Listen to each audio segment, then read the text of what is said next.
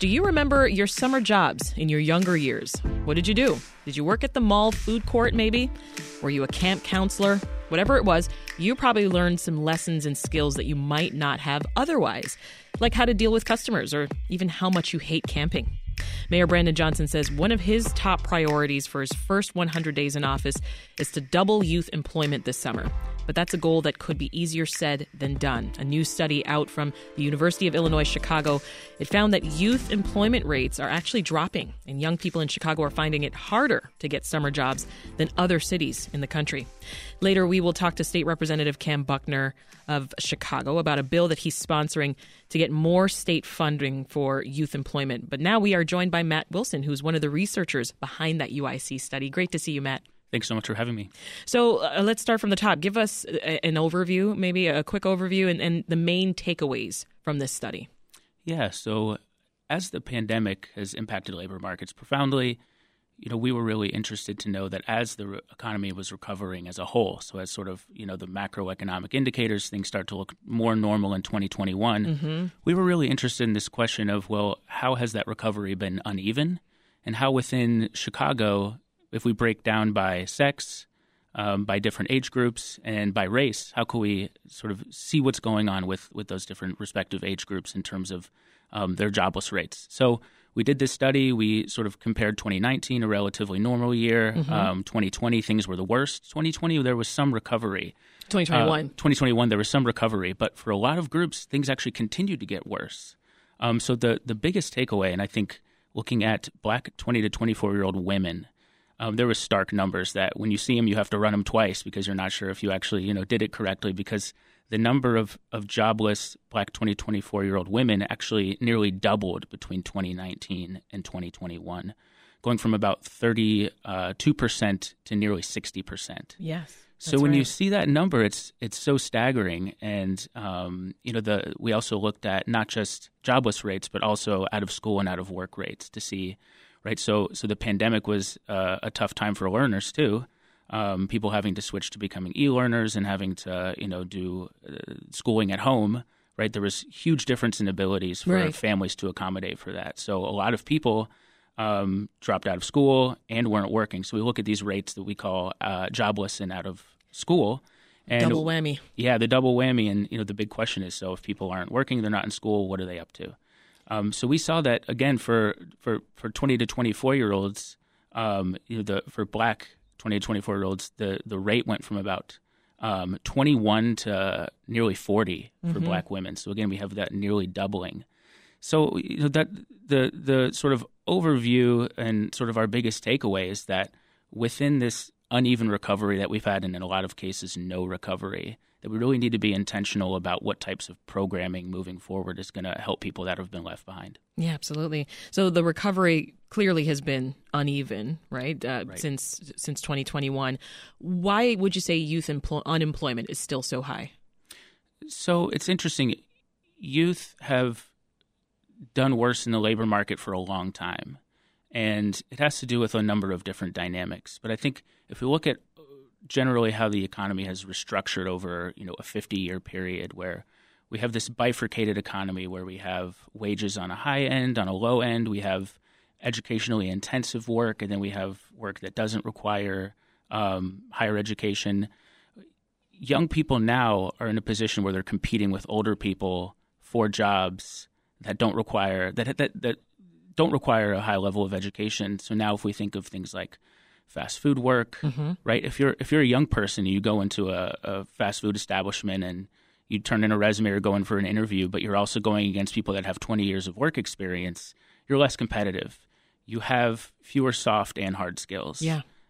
Your ability to sort of come out of a job search process on top is really diminished when you don't have that history, you don't have a resume, perhaps you don't have interview skills, and you're going against someone who does. And labor turnover is so high in industries like fast food, but I think the big picture of young people being less competitive in the labor market really goes back to sort of the hollowing out of middle class jobs, where there used to be sort of these jobs that we would think of as, oh, that's obviously a job that young people would do, camp counselors and things of that nature. And not the case anymore. Not the case anymore.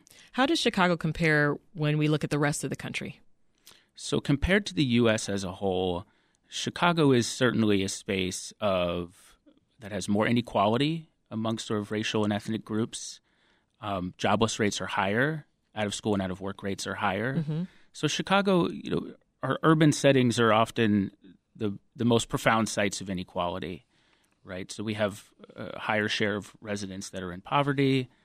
The sort of transformations that happen in the economy, they're more profoundly felt in cities. Mm-hmm. So I think Chicago is definitely in a worse position than the nation overall, and even in Illinois. So we looked at this report compares Chicago, Illinois, and the U.S. Right. And Chicago, across pretty much every measure, looks worse for young people. Wow. And some other obstacles here. I mean, what about rising wages? Rising wages. So minimum wage in Chicago it's roughly $15 an hour. Right. So there's huge debates amongst economists about the impacts that minimum wage has on employment. There's sort of the camp that says that when you raise the minimum wage, you're sort of doing it over what in a less interfered with market people would get. So therefore, people's abilities to get those jobs is going to be diminished. Mm-hmm. If you look at, there's been so many empirical studies that look at that relationship and try to measure what economists would call an elasticity. So is the overall impact going to be negative? And young people have been especially important to study in that because of their competitive disadvantage. I don't believe that minimum wage is leading to significant, what we would call disemployment effects. Yeah. And that young people are systematically less well positioned in the labor market because of it. I think that, the ability for small businesses versus larger businesses like corporations to pay that wage is very different. So we're going to see a lot of sort of differences in how a higher minimum wage impacts across different spaces and neighborhoods. But largely, I don't see that as a factor. I think a large body of research also suggests that too. Well, here's what's another possible factor here. We caught up with Brandon Hughes. He runs the Summer Youth Employment Program for the YWCA here in Chicago. He couldn't join us for this live show, but he wanted to share a little bit, and he talked with our producer. Here's a bit of what he said. He said, it's not that the youth don't want to work. It's that they have so many other avenues of entrepreneurship. Like they can make money off social media. They can become a TikTok brand influencer, a gamer, and so on. You don't really need any talents. You just need to get popular. Why go work a regular job that makes you only half the money? So, of course, this goes back to what you were just talking about with some of the fast food restaurants, traditional jobs that we're used to young people taking. I had this very same conversation, Matt, with my kids. I have 2 teen daughters. They're fans of several YouTubers, and they're constantly almost envious of the money that they're making. So does any of that line up with your research, would you say? Are some members of this younger generation not fully buying into traditional jobs? It's such an interesting question. I would argue that becoming popular and knowing how to popularize yourself is a tremendous skill. And I think it's not easy to get all those numbers on social media. And I think, if we recognize that as a skill and we look at how young people have the ability to be creative within workplaces, I think social media is a real creative avenue. I'm not saying that everything about social media and young people is beneficial to them and beneficial to their health, but I think that as a creative outlet, I think on sort of conversely, we see that the types of jobs are really alienating. Things like a summer camp counselor can be a really enriching experience that people enjoy. Right. But in large part, working kind of a job where you have continuous repetitive tasks and you're being monitored and there's no room for creativity. Comparing that to being on social media, there's no contest for young people, right? Yeah, what you first described probably feels a lot like school. Right, which is right. What they just left. This is Reset. I'm Sasha Ann Simons. As the school year winds down, many young people are on the hunt for summer jobs. And getting more youth employed, that's a priority for the city's new mayor. But there's new research showing that it's harder for young people in Chicago to get jobs. This is compared to other U.S. cities. Our guest is Matt Wilson, who's one of the researchers behind a study out of UIC that examined what obstacles young people are facing when it comes to employment. I want to bring another voice into the conversation with us, Matt. Gabrielle Cavrell-McNeil is the Senior Director of Employment and Academic Coaching at New Moms. They provide supportive services to moms who are 24 years and younger in the Chicago area. Welcome, Gabrielle. Hi, glad to be here. So talk more about the people that you serve at New Moms. Yeah, we serve young moms, 18 to 24, and they work with us in our paid transitional program at our candle company, Bright Endeavors. And at Bright Endeavors, we're providing job skills and career readiness that really help open doors to opportunity and long-term employment. You're working with people who also have had to navigate childcare with entry-level jobs. So what are you hearing from them about how that goes? Yeah, absolutely. Our moms, and that's really what's being left out of conversation, particularly when it comes to that research for moms that are 20 to 24. A lot of them are parenting, which might add to the stark differences found in the research. Our participants are running into not only challenges with childcare and those hours matching up with the availability for the jobs that they're trying to compete for, but also this idea of benefits cliffs, which is really that sudden and often unexpected decrease in public benefits that occur when with a small increase in earnings. So our participants are earning $15.40 an hour, which is the Chicago minimum wage. But for some of them, if that goes up $1, they stand to lose thousands of dollars in child care assistance with just $1 increase in pay. So that really forces them to make a decision between working part-time job, accepting advancement, or trying to provide a financial cushion with the support they're already receiving. It's a really challenging position to be in. Yeah, talk more about that benefits, that conundrum there, right? Where, getting a raise or higher paying job seems like this positive thing, but in a lot of cases, it could make moms lose their benefits. Talk about the balancing act that would require. That's right. That's quite a balancing act, and often it's unexpected or they don't know how to calculate it correctly. And so they're being forced to really ask a lot of questions, which they can't, come up with answers to, especially when it comes to the child care subsidies they might be receiving, or SNAP or TANF benefits. A lot of our participants use these as a way to bridge the gap between their low income and keeping, staying afloat. Housing subsidies come into this as well, and they're parenting 1 or 2 children. So they have to decide, do I want to take this raise and continue to move up on my career ladder, or do I need to just stay in this part-time job until I'm able to maybe get the training or the education in order to essentially jump the cliff to where I can lose these benefits and still maintain some sort of financial footing. It is such a real-life situation, Matt. You're listening along. Talk more about the implications of this on the economy at large, and on the long-term financial outlook for moms trying to just move up.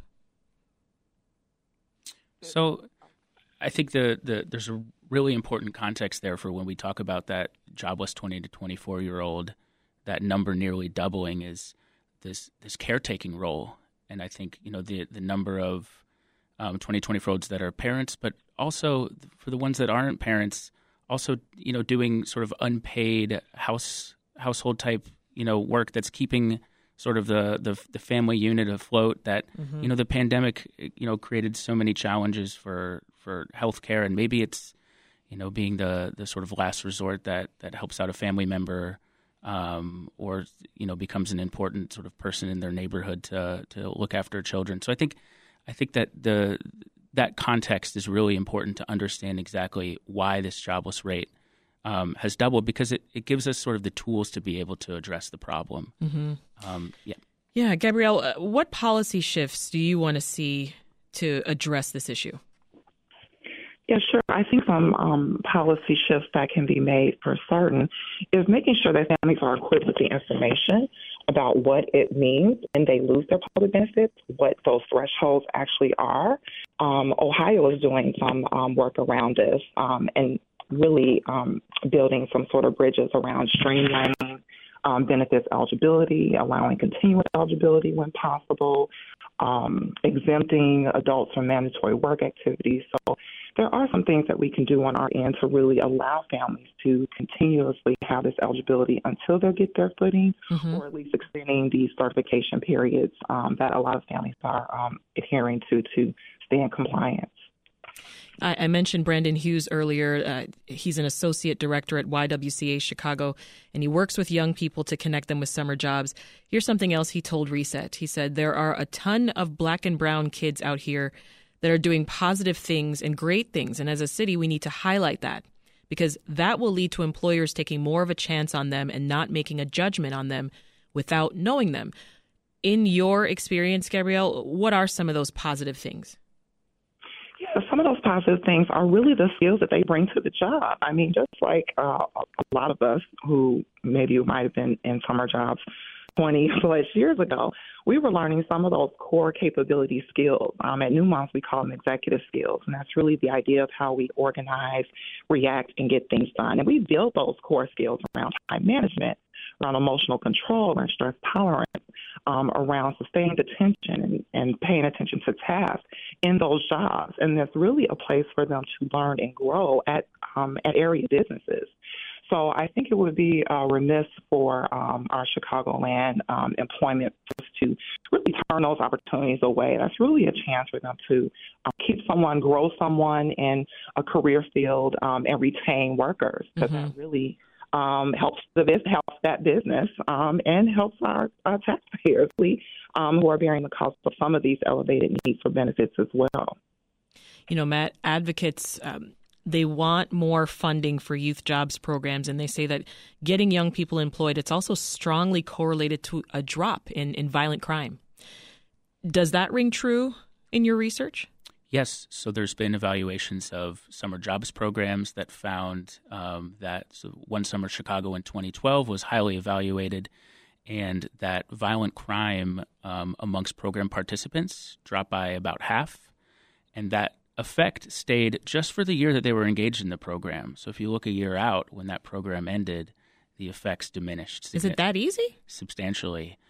I think, I think the research points to that. Yes, when you engage young people and you engage them in a way that's productive for them, that, the sort of social benefits and the benefits are really profound.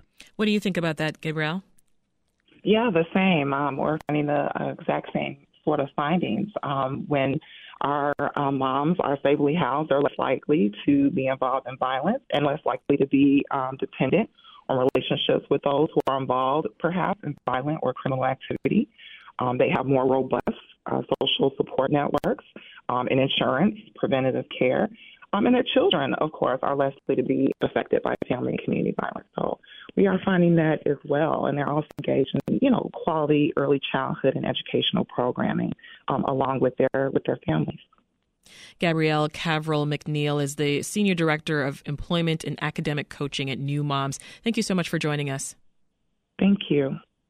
Matt Wilson's the Associate Director of Economic and Workforce Development at UIC's Great Cities Institute. He's going to stick around with us. Up next, we'll hear how one state legislator is pushing his colleagues in Springfield to support more funding for youth jobs. That's up next on Reset. This is Reset. I'm Sasha Ann Simons. We have been talking about the high rates of youth unemployment in Chicago and across Illinois. Now let's hear from a state representative who's trying to move state money to address this problem and get thousands more young people hired. Joining us now is Representative Cam Buckner of Illinois' 26th District, which covers Bronzeville, Gold Coast, South Shore, and other Chicago neighborhoods. Welcome, Representative. Thank you for having me. So why is youth employment such a priority for you? It's a big deal.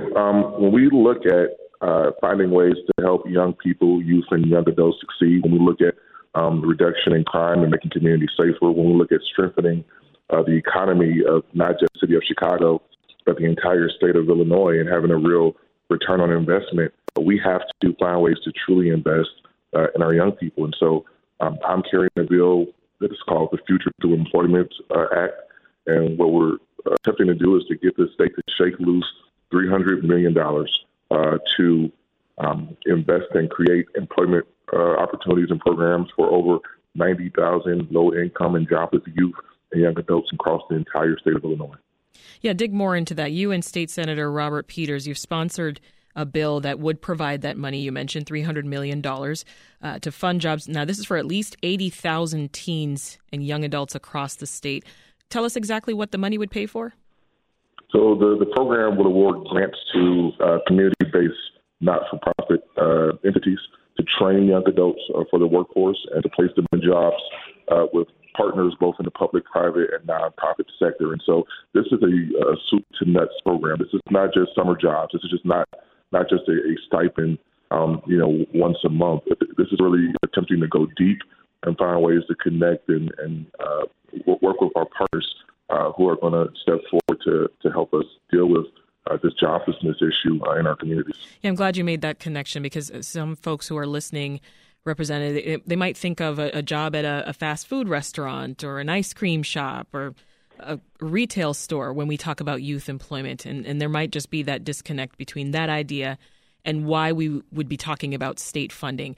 So tell us what sorts of programs the state currently funds that hire young people. Yeah, so there are some grants that the state has been able to give to organizations on the ground doing the work through the lieutenant governor's efforts and the ICEA program. There are also entities that have worked with the Illinois Department of Labor to provide these programs. But what we've seen once again is that these are often summer jobs. They're often summer jobs to keep our young people, quote unquote, busy during the months when they're not in school or during the summer months. But what we've seen by looking at data and analyzing it is that if you commit to employment throughout the year, if you find ways to invest throughout the year, then you get a better return on investment. Once again, this is not just about a summer paycheck.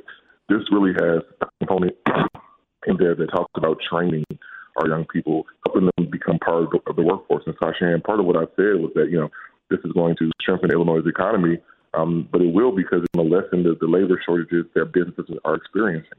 I really do believe that the return on investment is very clear. For every $1 invested in our young people through jobs programs, $11 are saved based on research we saw from the Brookings Institution. And so, listen, we this is not just about public safety. This is about public wellness and making sure we're doing the right thing for our young people. Yeah, you talked there about year-round hiring. A lot of young people are in school, right? And I could see some parents listening, for instance, and they're worried that a job year-round, that's going to conflict with their child's education. Or maybe a college student will have to choose between going to class or picking up a shift. What are your thoughts? Well, listen, this is part of the reason why we're doing it this way, because this is not a one-size-fits-all proposal. The organizations on the ground who are going to be disseminating these funds, who are going to be providing these training, this training is they're going to have a real understanding of the young people they're working with. They'll have to come in and have conversations about, their experience, their background, what they may want to do.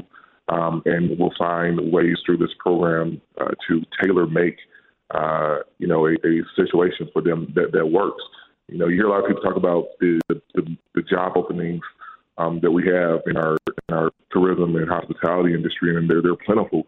But the truth of the matter is that it's not a one-size-fits-all approach. We have to be able to look at the specifics. Some young people will want to go to school and work. Some folks will just want to work. Some people will want to find ways to pursue a degree in higher education once they're done with high school. We should be able to bring all of our resources to bear to do the things and find the ways to keep our young people engaged, not just to keep them busy, because that's not enough. We got to keep them engaged. Let's go back to talking about that bill that you co-sponsored that would provide $300 million to fund some of these jobs. Where would this money come from, so that we're clear? Yep. So we're working right now. We are in the heat of budget negotiations in Springfield, and we're hoping to get some of this taken care of in the next couple of days in this budget that we are planning to present and vote on Friday. But this money would come through the state DCEO, Department of Commerce and Economic Opportunity. We do think that even if we spread out this $300 million over 2 or 3 years, that we have the ability to do it. And we also understand it's going to be a tough budget year for the state, right? There's a $600 million possible shortfall based on predictions from this year's revenue, but we also see that there will be a rise in revenue next year based on those predictions. And so we're having those very intense budget and conversations right now about how we can fund this. But I choose to believe that if we are really serious about making sure that the next generation of people in this state have a leg up, then we've got to do things like this. Yeah, will you work with the mayor as well? One of the executive orders that Mayor Johnson signed on his first day in office, it instructs the Office of Budget and Management to actually review all potential sources of funding for youth employment, including state funds and county funds. Is this bill, do you see that as working with the mayor to achieve that goal? Absolutely. Listen, I've had the pleasure of being Brandon Johnson's friend for years. I had the pleasure of being his opponent in the mayor's race for about 11 months. And now as we work together as colleagues with him taking office just a couple of days ago and wanting to work with Springfield on a robust agenda, this fits perfectly into what he's been talking about since he hit the stage when it comes to investing in people. And so we are going to do all things we can do as well. It's going to be an all-hands-on-deck effort. We want to bring in the city and the county and the federal government as well to have conversations about this and actually do the work and not to operate in silos, but to find some collaborative spirit so we can get some of this done. Earlier this hour, we talked with Gabrielle Caverill-McNeil. She's the Senior Director of Employment and Academic Coaching at New Moms. It provides services for moms who are 24 years or younger. Now, she talked about the benefits cliff. And this was how getting a raise could actually make moms ineligible to receive child care credits or health care. Is that something that's addressed in the bill? And if not, would you address it moving forward? Yeah, it's not directly addressed in this bill, but listen, that cliff is real. I've talked to mothers around my district. As you said earlier, I span the lakefront. I go from South Chicago up to the Gold Coast. And I've talked to mothers in South Shore and Woodlawn and Washington Park about this. It almost is incentivized not to do better and not to be able to get better benefits, not be able to be compensated better because you'll be penalized, right? And that is the opposite of what we should be doing through policy, right? And so I've had some conversations in Springfield over the last couple of weeks about that. I know there are some folks who are working specifically on that, and I'm looking forward to helping them get those things across the finish line because we can't continue to penalize folks for moving in the right direction. And we got to make sure that people are taken care of and they have the ability to take care of their families. Before I let you go, Representative, I'm curious what you're hearing from youth in your district about what jobs they want. Yeah. So it runs the gamut, which is really why I'm excited about the fact that this is not a one-size-fits-all situation. I've talked to young people who are interested in working in the hospitality industry. I've talked to young people who are interested in a career in sports. I've actually talked to young people who are clamoring for the ability to learn a trade, right? And so it really runs the gamut. I'm hearing from all types of young people that they want to see true investment in them, right? So this is, to me, a salvo across the deck to show people that we're not just going to talk about it, we're not just going to say the words that sound good when it comes to taking care of our young people. We're actually going to do the work and put our money where our mouth is. That's State Representative Cam Buckner of the 26th District. Thank you so much for your time. Thank you. Still with us, Matt Wilson, Associate Director of Economic and Workforce Development at UIC's Great Cities Institute. So your reaction, you were listening along to the state rep there. What stood out? So it's so great to see this commitment and this $300 million be on the table. And I think that recently the public discourse has shifted around sort of blaming young people for the conditions they're in to trying to understand that young people need supports and that these supports are really important. And I think when people speak to the effectiveness of the programs, I think that's really impactful. And I think our ability to understand the impacts of them, I think just clearly makes the case that these are things that pay for themselves. The trajectory that they put young people on is really amazing for not just the summer or the school year that they're employed, but these are really sort of lifetime investments that people that are being made in people. And you've been invested in this topic for some time. Was there anything that he left out, you think? It's so interesting to hear from the young people themselves, and I've been involved in this research since 2016, And to hear young people talk about the barriers that they've had to getting employment is always fascinating, saddening, and they don't talk about it in terms of discrimination. But so many young people say, I just can't get a shot. No one will give me a shot. I want to work. I'm ready to work. I think I have a sufficient set of skills. And the sort of no one's meeting them halfway. Yeah. And then when they do have mentors and people that are able to plug them into some of these opportunities, I mean, they're overwhelmingly successful. And the way that they talk about those mentors and those people that help them, I think it's really powerful. They never forget them. They never do. Yeah. Well, let's talk more and hear from a young person themselves. Now, we've been talking about jobs, Matt. There's also the issue of a different kind of summer employment, which is internships, right? Lots of folks trying to get internships right now. This is something we typically hear about from that younger end of the spectrum. And yesterday we had a guest on the show. His name is Kashyap Rajesh. He's a junior at Stevenson High School in Lincolnshire, and he told us that when it comes to summer employment, it's hard enough for his peers and him to find internships, let alone jobs. As a high school student, obviously I'm very passionate about getting involved in my community, getting involved in the type of work that I'm interested in. And so, over the last 2 to 3 years, I've, scoured the internet for, new opportunities to get involved, new internships. But a lot of the times what I've encountered is that, it says like, okay, you need to have high school, you need to be in college, you need to have an undergrad degree. And so, that was pretty upsetting because, as a high schooler who enjoys partaking in my community, sharing my voice, it was pretty saddening that I wasn't able to, get that opportunity to share my voice because what they were looking for was that almost certificate of completion of high school. And I'm still in high school, and so it's been difficult to kind of find those internships. There are a couple, but yeah, I think the whole idea of, getting an internship, an official internship is pretty difficult, but I'm excited and optimistic for the Johnson administration and adding, additional funding for youth employment. You talked earlier, Matt, about younger candidates for these jobs not being competitive enough, right?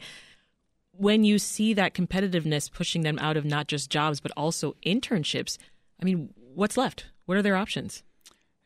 I think there's fundamental questions we need to ask around what is the responsibility of the business community, when we have corporations who are often getting things like large amounts of tax concessions. I think, that comes to this fundamental question of, do they have any sort of duty or obligation to be helping young people? And internships are so important because it exposes people to worlds that they just haven't been exposed to. Absolutely. And, we think of, your average college student changes majors because they don't know what they want to do. High school students, they have an idea of the I'm things raising my like. hand here. Yeah, me too. I'm one of them. I had Yeah. internships all through college. Just, that's the reason I'm sitting in this chair today is my internships. Right. So I think as that exposes you to these new worlds that you didn't know exist, I think we need to be more intentional about not seeing young people as a potential mechanism for a little bit of ROI, right? So how do we get a return on them? How do we take their skills to market and sort of profit off of them, and see it more as, do these companies, and whether they be public or private, do they have obligations to meet young people where they are, right? Because, if you want to sort of mock up a unsuccessful internship or training program, just don't be sensitive to where people are, right? So I think the most impactful training programs are ones that acknowledge that you need these sort of soft skill trainings and things, and you need to teach people skills on the job to be able to prepare them to do that. Because if you expect them to come in with it, right, then that's when the younger generation is going to be much less competitive than the older ones, when there's this idea that this person needs to be job ready today. Yeah, we'll leave it there. Matt Wilson is Associate Director of Economic and Workforce Development at UIC's Great Cities Institute. Thank you so much for digging into this with us.